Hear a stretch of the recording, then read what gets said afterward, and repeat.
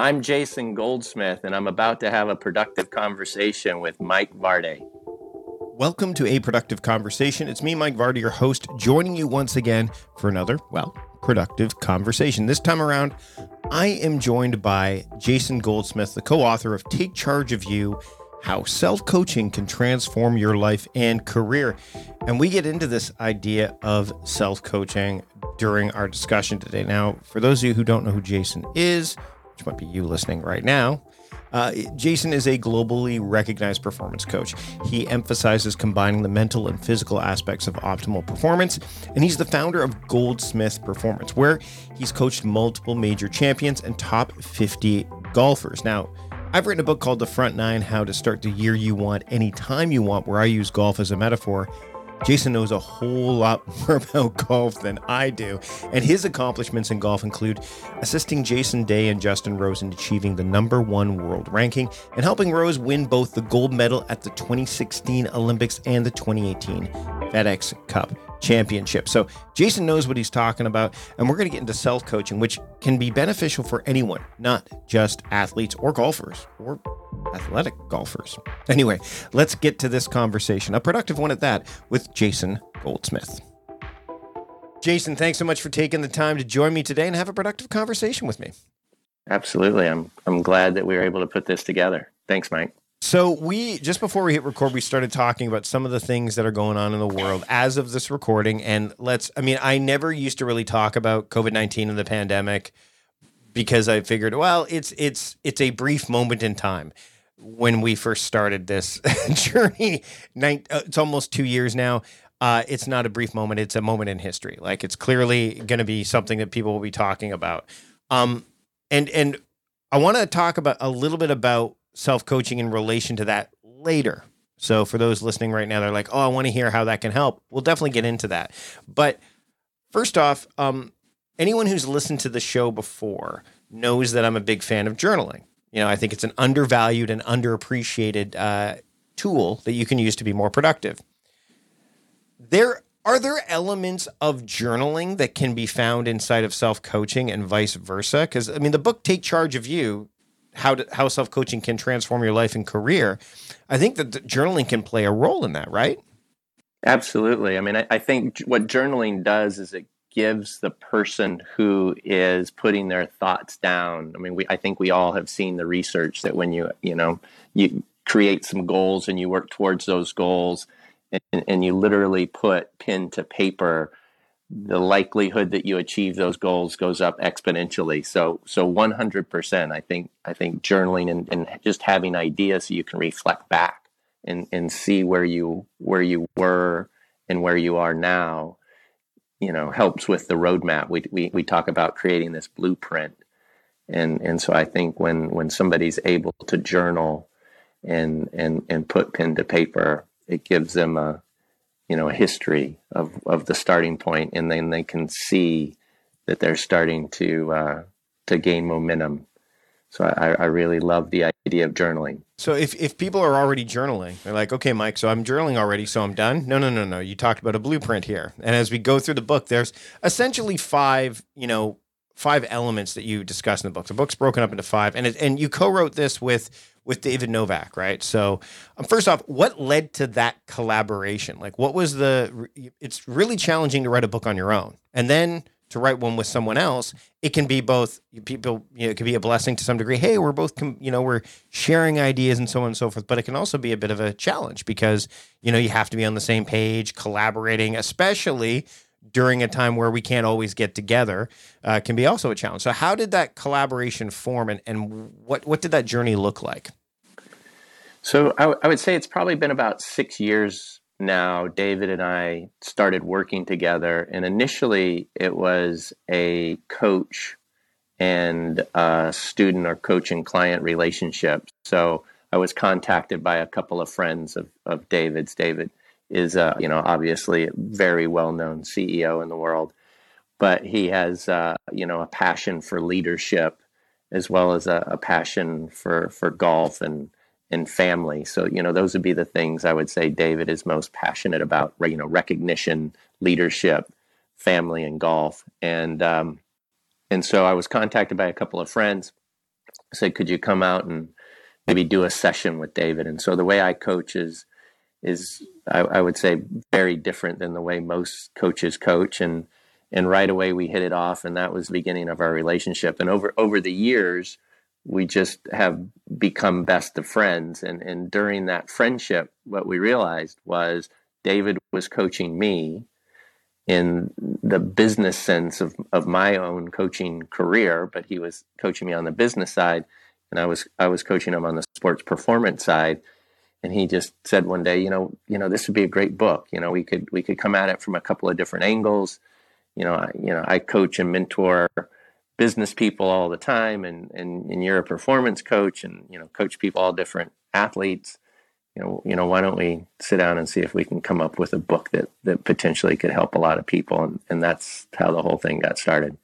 So, self-coaching versus getting coached from someone else. I think that I mean, you alluded to this when you were talking about the friendship that you and David have forged. I mean, I do productivity coaching. I coach one-on-one. I coach in groups. And you're right. Often you learn as the coach yourself along the way. In fact, if you're not learning along the way, then I think that's a problem.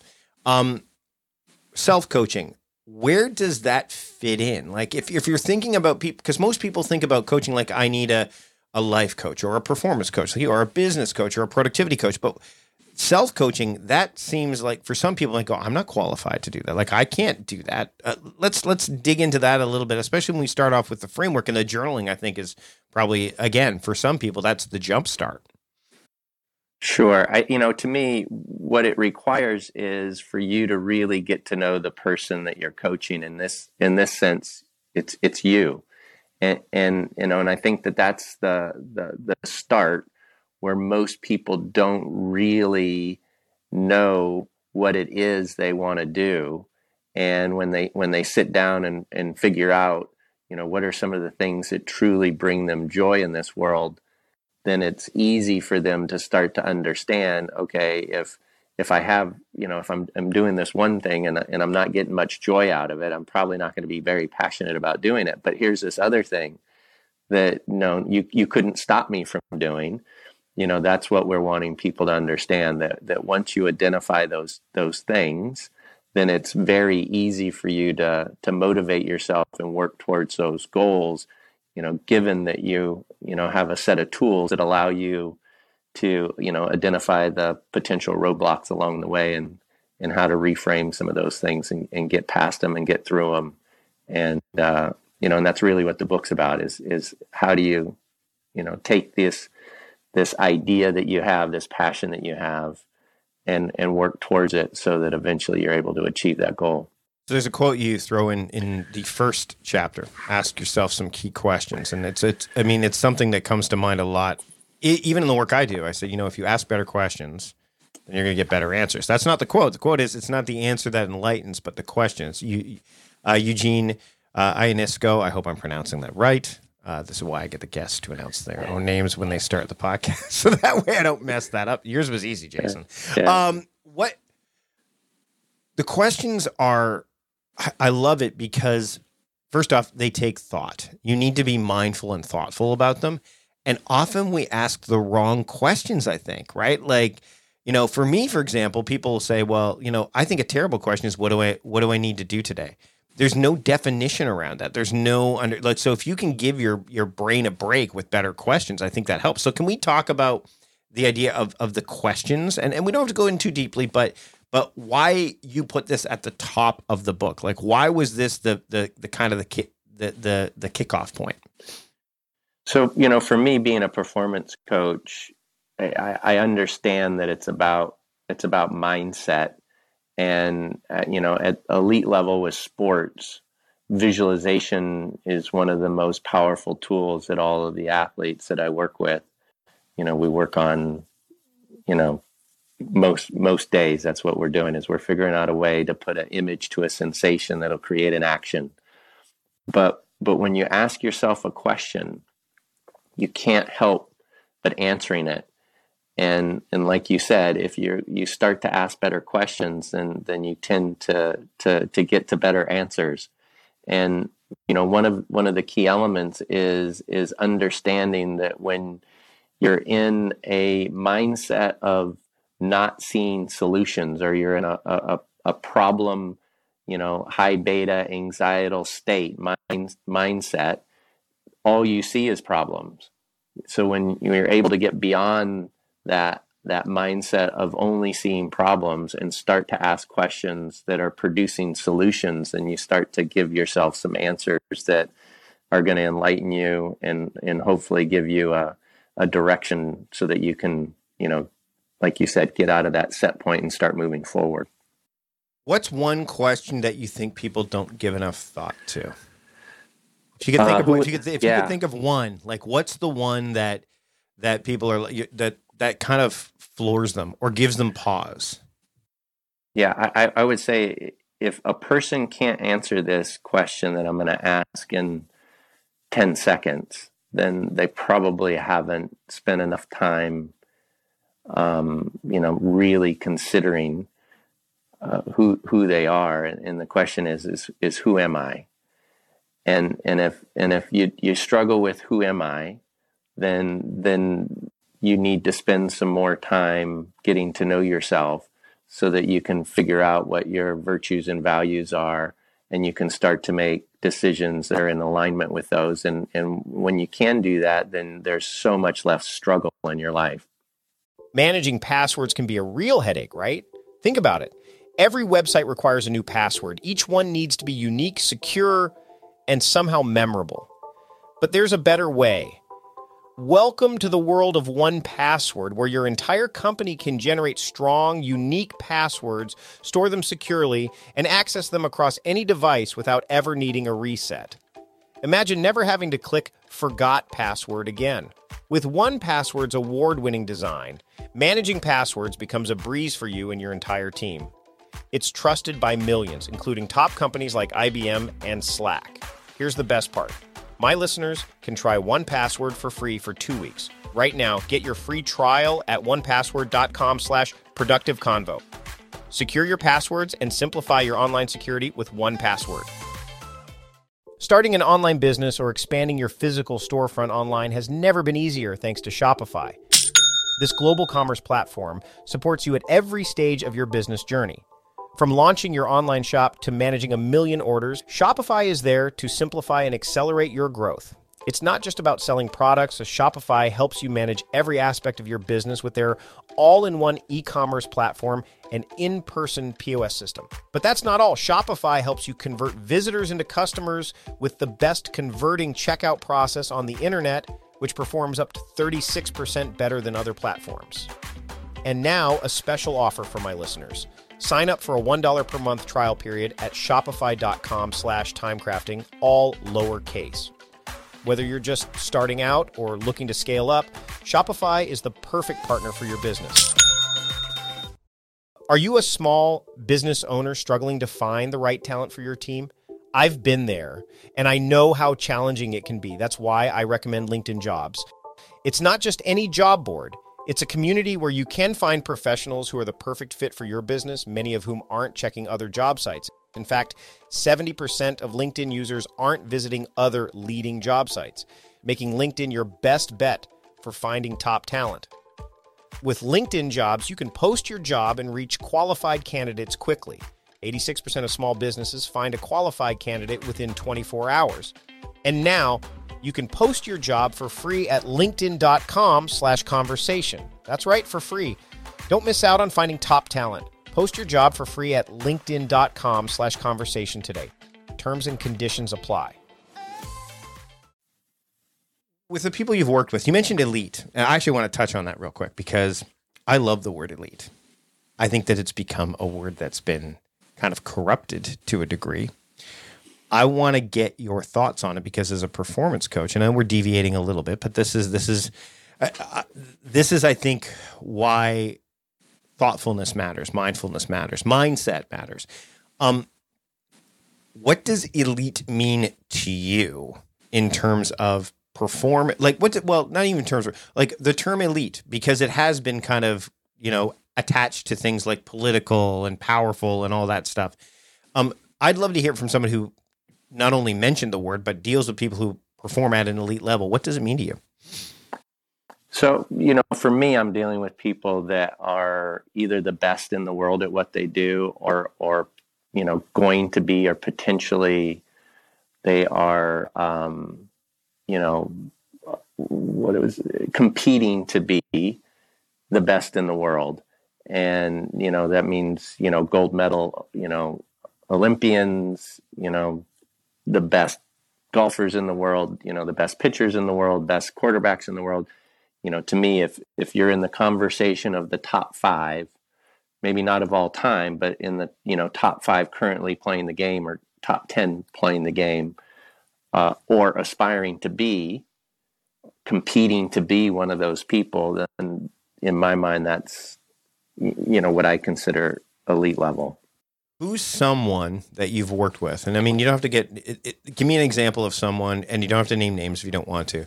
But when they started to ask those better questions, when they started to dig into, especially to that part right away, and working with you and specifically, we're able to start to operate at that level or reach the potential at that level. And then further to that, and this is where it comes into self-coaching, have maintained it even when maybe they're not in as much in touch with you as much any longer, or they want to sustain it. Who, or can you give an example of an athlete or a performer that you feel has hit that? Sure. So I worked with Jason Day first. And when I started with Jason Day, he was 39th or 37th in the world. And then he was able to get to world number one and have an amazing career. And we're still in touch today. And then Justin Rose is another athlete that I still currently work with.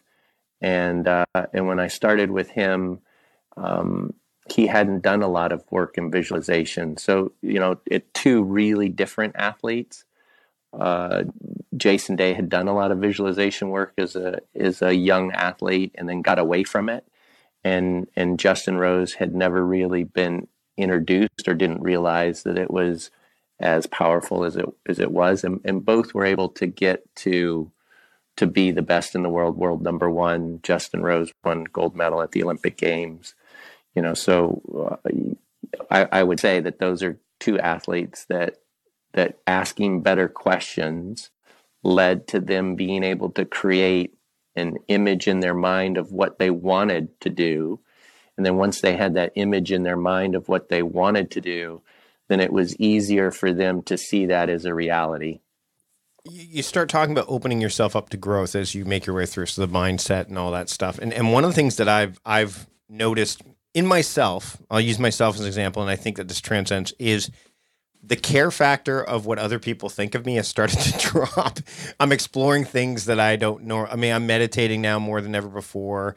I remember literally, I'm back at the gym working out, which I've never really done with earnest before, but I can give you a specific example of me breaking through a bias. And I think that's part of the problem, is people don't open themselves up because there's these biases that are constantly, they're just there. I stood in front of the rec center where I go work out with, I went to see my personal trainer, and I did a standing meditation. So I'm standing in front of this building.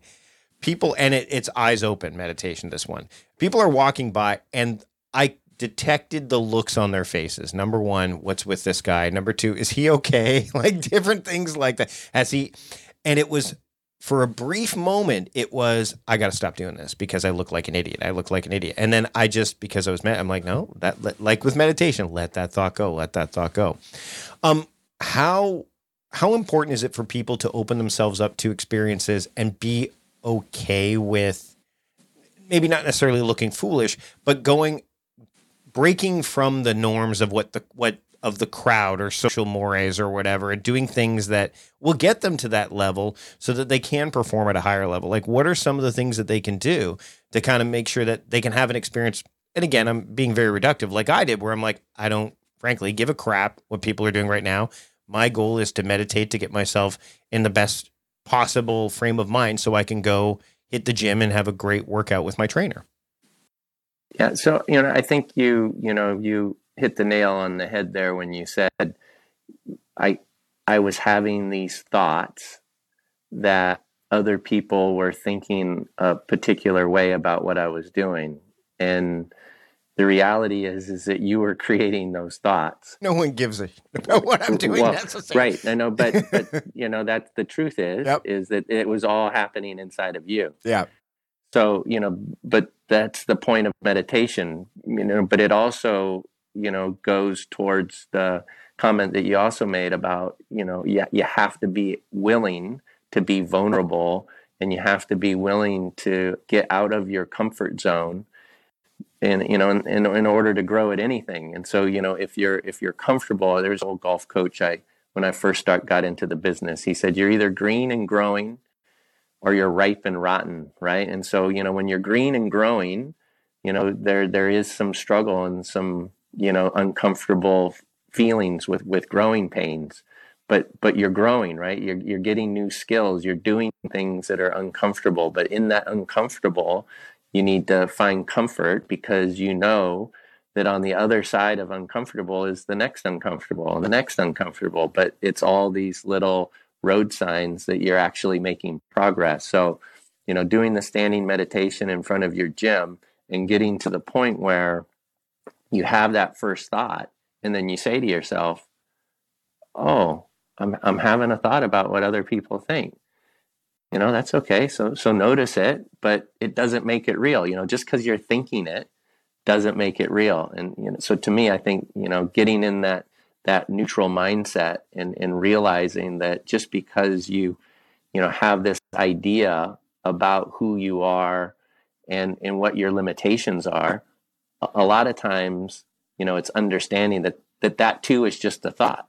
And the better you can get at understanding that thoughts aren't reality, thoughts are just thinking, and you could start to move past them, then you can really start to accelerate your progress. When we get to the plan phase, I want to talk about, you talked about comfort and being vulnerable and things like that, and the discomfort. I wonder if, when you talk about uncovering transformational insights, that to me seems like it's the hardest part.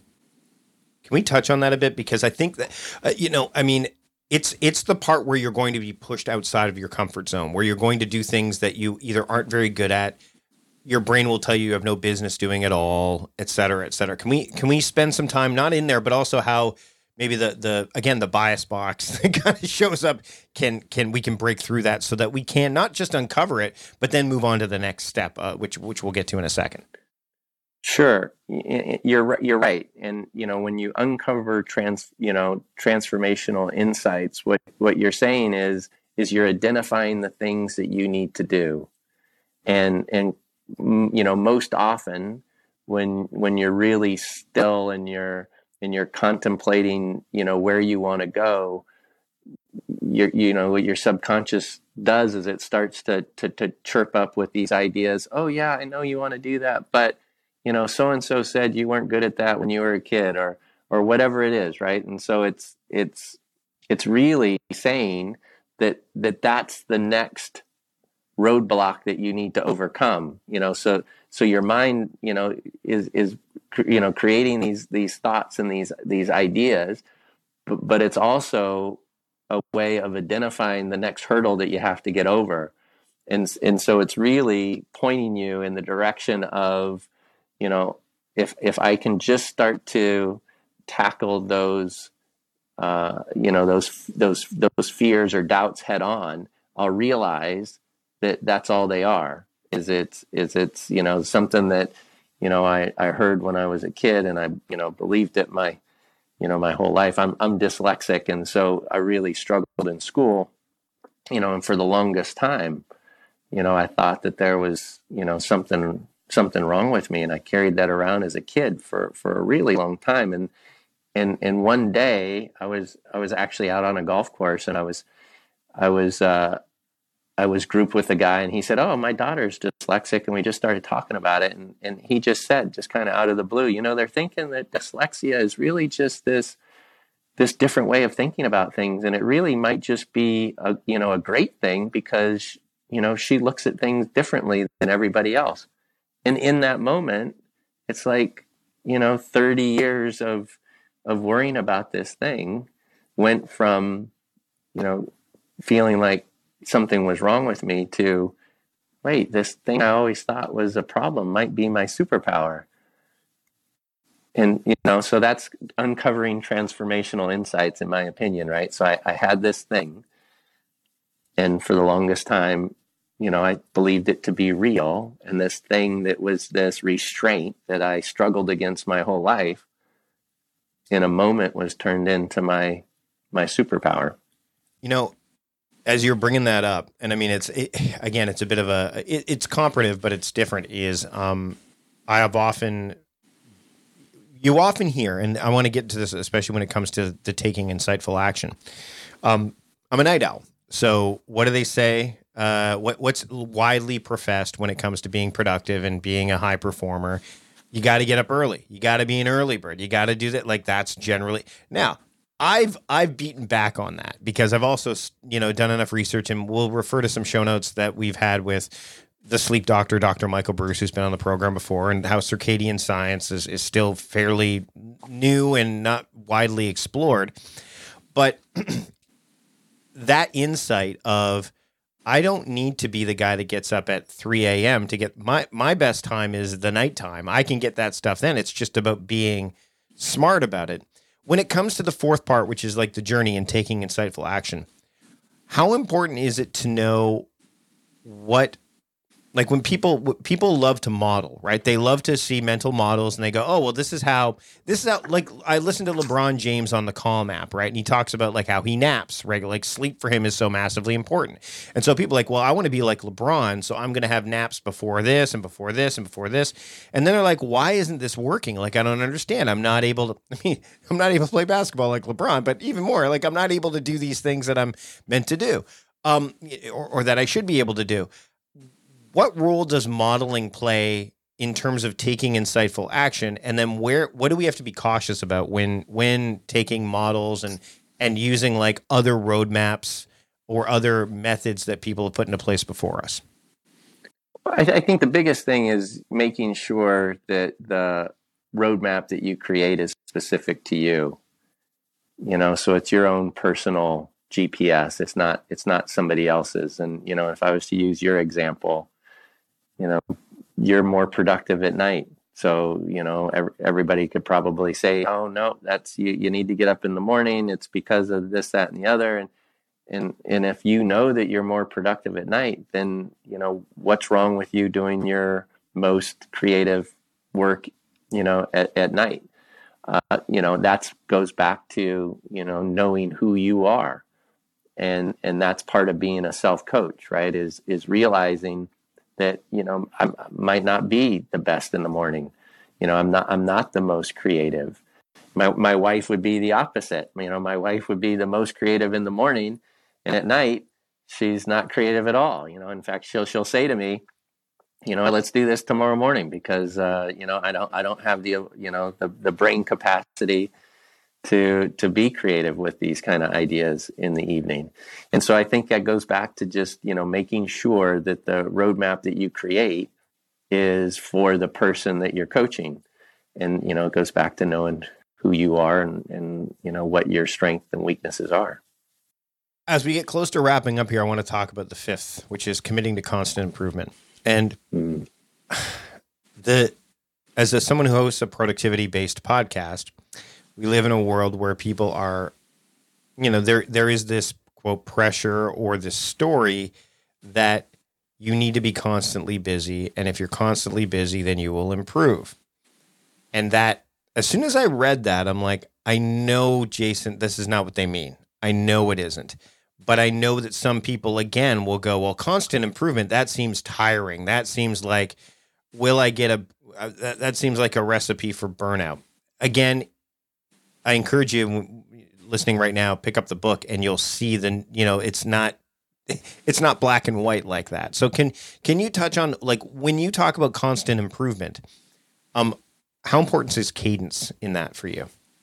Yeah. I mean, to me, if we're talking about improvement, I would, maybe say compound interest might be a better way to look at it. So, not everybody, improves on a straight line. In fact, we know that rarely ever happens. There's plenty of plateaus and setbacks, and when setback is just another opportunity to learn and get smarter. So, I when you think about constant improvement, to me, what we mean is just moving in the right direction and staying the path, and realizing that there are going to be times where you don't feel like you're getting better. You're going to need to reframe things. You're going to need to, deal with the word failure, and realize that it's really just an opportunity, in disguise, right? To point you in the right direction. You work with athletes. Often it's like, who are the most successful hitters in baseball hit the ball, 35% of the time? Right. So, Right. they're dealing with it constantly. And I'm not a golfer. I did write a book using golf as a metaphor called The Front Nine, which I thought was rather fascinating because my brother's the golfer in the family. But sports can act like such a great metaphor for this stuff too, right? Like, and I'm not just talking about golf, like any sport. When you take into account performance, like, what can people learn from sport when it comes to coaching and performance that maybe they're missing out on because they're, quote, not sports people? I would say the biggest thing is realizing that most of the time in sports, outcome is out of your control. In fact, I'm going to say in sports, but in life, outcome is mostly out of your control. What's in your control is attitude always. So all the athletes that I work with, we all work towards mastery as our goal. And the idea is we want to just try to improve microscopically every single day, because we believe in this concept of compounding interest and getting better. And if you're getting better, then it's easy to see how, winning that next tournament or winning that next game is just, a road sign on the way towards mastery. So, for me, that's what I work with, I would say, every athlete is how do we develop this mindset of always having an attitude that is positive and moving in the direction that we want, and knowing that we're going to have plenty of outcomes along the way that don't go in our favor. But when that happens, what are the lessons that we can learn so that we can get better for the next time? One of the best books I've read that I took away stuff for my life that had nothing to do with life, but actually probably did because the guy was a genius, was Bill Walsh's book, The Score Takes Care of Itself. Like the idea of culture, like building a strong culture. You do all the fundamentals, the score will generate. Yeah, you'll lose some, but the score will ultimately take care of itself. I'm a Bengals fan, so I have a hard time with the 49ers ethos, but he did come from the Bengals. So Bill Walsh just started.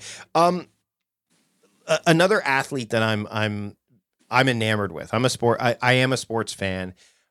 Most of my sports teams that I follow are not related to where I live at all. I am a Devils fan when it comes to hockey because I believe that I love the way that team was built back in the 80s. I'm a fan of the San Antonio Spurs because of David Robinson and that franchise's commitment to integrity and character. And one of the best quotes I've ever heard, and I'd love to hear your thoughts on this too, because I think a lot of people, when they're focused on improvement and performance, they focus on the sizzle and not the steak. And David Robinson said, and I love this, he said, in order to be great, you have to be great at the fundamentals. And I thought that was like, can you touch on that a little bit? Because I think a lot of people try to go, they overreach, or they try to impress with like, I can do a 360 dunk, but then they can't pass the ball or they can drive. Let's use Happy Gilmore, the movie, as an example. The guy could drive. It was a silly movie, but it was hilarious. He could drive, but he had no short game, right? So like, can we talk a little bit about the sizzle steak factor, or like the facets of the game that I think that's part of it too, right? Absolutely. One of my favorite quotes is by Deepak Chopra, and this particular quote, the famous athlete Deepak Chopra, just to be clear. yes, is the outcome takes care of itself when you enjoy the process with abandonment. And and it's so fitting, because it's saying exactly what David Robinson said, right? It's you have to enjoy all of the little things. And when you enjoy all of the little things, the big things take care of themselves, because that part's out of your control anyway. But if you're enjoying the little things, you're not even fazed when the big things don't go your way, because you know that sooner or later, compounding interest, things are going to, even out. Theory of large numbers, it's going to move in the direction that it should. Jason, this has been a great conversation. Before, I have one final question that is, again, a little off track, but I'm going to ask it because there's this television program that really took the world by storm over the last couple of seasons. They're doing one more season that I know of. It's about a coach who is a fish out of water. I think you know which show I'm going to mention here. Is there any lessons that people, when you watch Ted Lasso, the show I'm talking about, there's got to be some stuff in there about like that people can relate to. When I first was introduced to your work before having this conversation, like there is some self-coaching that I see go on in that program. What do you think about that program? And do you think that it's the kind of show I've thought, and I don't think I'm alone, that this is the kind of show we kind of needed right now in the world? What are some of the lessons I think someone can take away from that show, or from even the time that show is airing right now? Yeah, I mean, I agree with you. I think that show was so successful because our society needed it so much, and it was so well written. And the character Ted Lasso is, he plays this coach that maybe doesn't understand soccer, but understands people. And, to me, that's the big lesson, is that coaching really doesn't matter what the sport is. If you're meeting the person, in our case, yourself, where you need to be met, and you're treating yourself with, respect and dignity and all those things that we see in the show, then you're going to surprise yourself and achieve some things that you maybe didn't think you were capable of doing. And, and just the sign that he has over his, over the, believe, that it says it all, right? I mean, if you can shift somebody's belief from where they are to where they want to be, and then, make them understand, that's possible, then you'll be surprised at what they're able to achieve. And also, I mean, no spoilers here, but I mean, Ted Lasso could use a coach every once in a while too, right? So that Right. just goes to show that, know. Right. Vulnerability is a big part of coaching, So, I think when you're coaching yourself or you're coaching other people, I learned very early that I couldn't be a coach like other coaches. I had to just be myself and realize that, I'm the best version of me. And if I'm just true to myself and give what I can give, then I'm able to build trust with the person that I'm working with.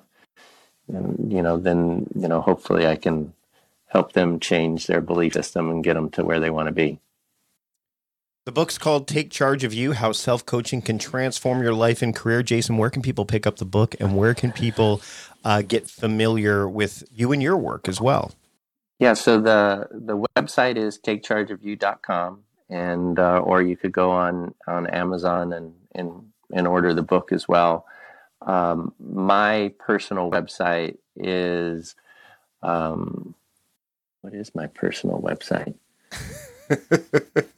Boy, that is, I'm not used to giving that out. Most of my business comes from referral, but it's Goldsmith Performance. Jason at Goldsmith Performance would be a way of getting a hold of me. So there you go. Thanks for having a productive conversation with me, Jason. This has been great. Yeah, no, Mike, I really appreciate your time. That was a great time there. Thanks for your questions. Big thanks to Jason for joining me on the show today to have a productive conversation. You can find out all the things that we talked about, links, etc., at productivityist.com/podcast425. If you want to support the show, one way to do that is while you're visiting the website, go to productivityist.com/podcast sponsors, and you can support the sponsors, some of whom you heard on this very episode. Another way to support the show is to subscribe to the podcast. You can do that at the podcast page, or you can do it in the app you're using right now: Spotify, Apple Podcasts, Stitcher, Google Podcasts, what have you. Even Overcast, that's the podcast app that I use. And that way you don't miss a single episode of what's to come, including Brad Stolberg. He is my guest next week. I really enjoyed that conversation. We've had that conversation in the bag for quite some time. I get to share it with you next week. So until then, I'm Mike Vardy, the host of A Productive Conversation, reminding you to stop doing productive and start being productive. See you later.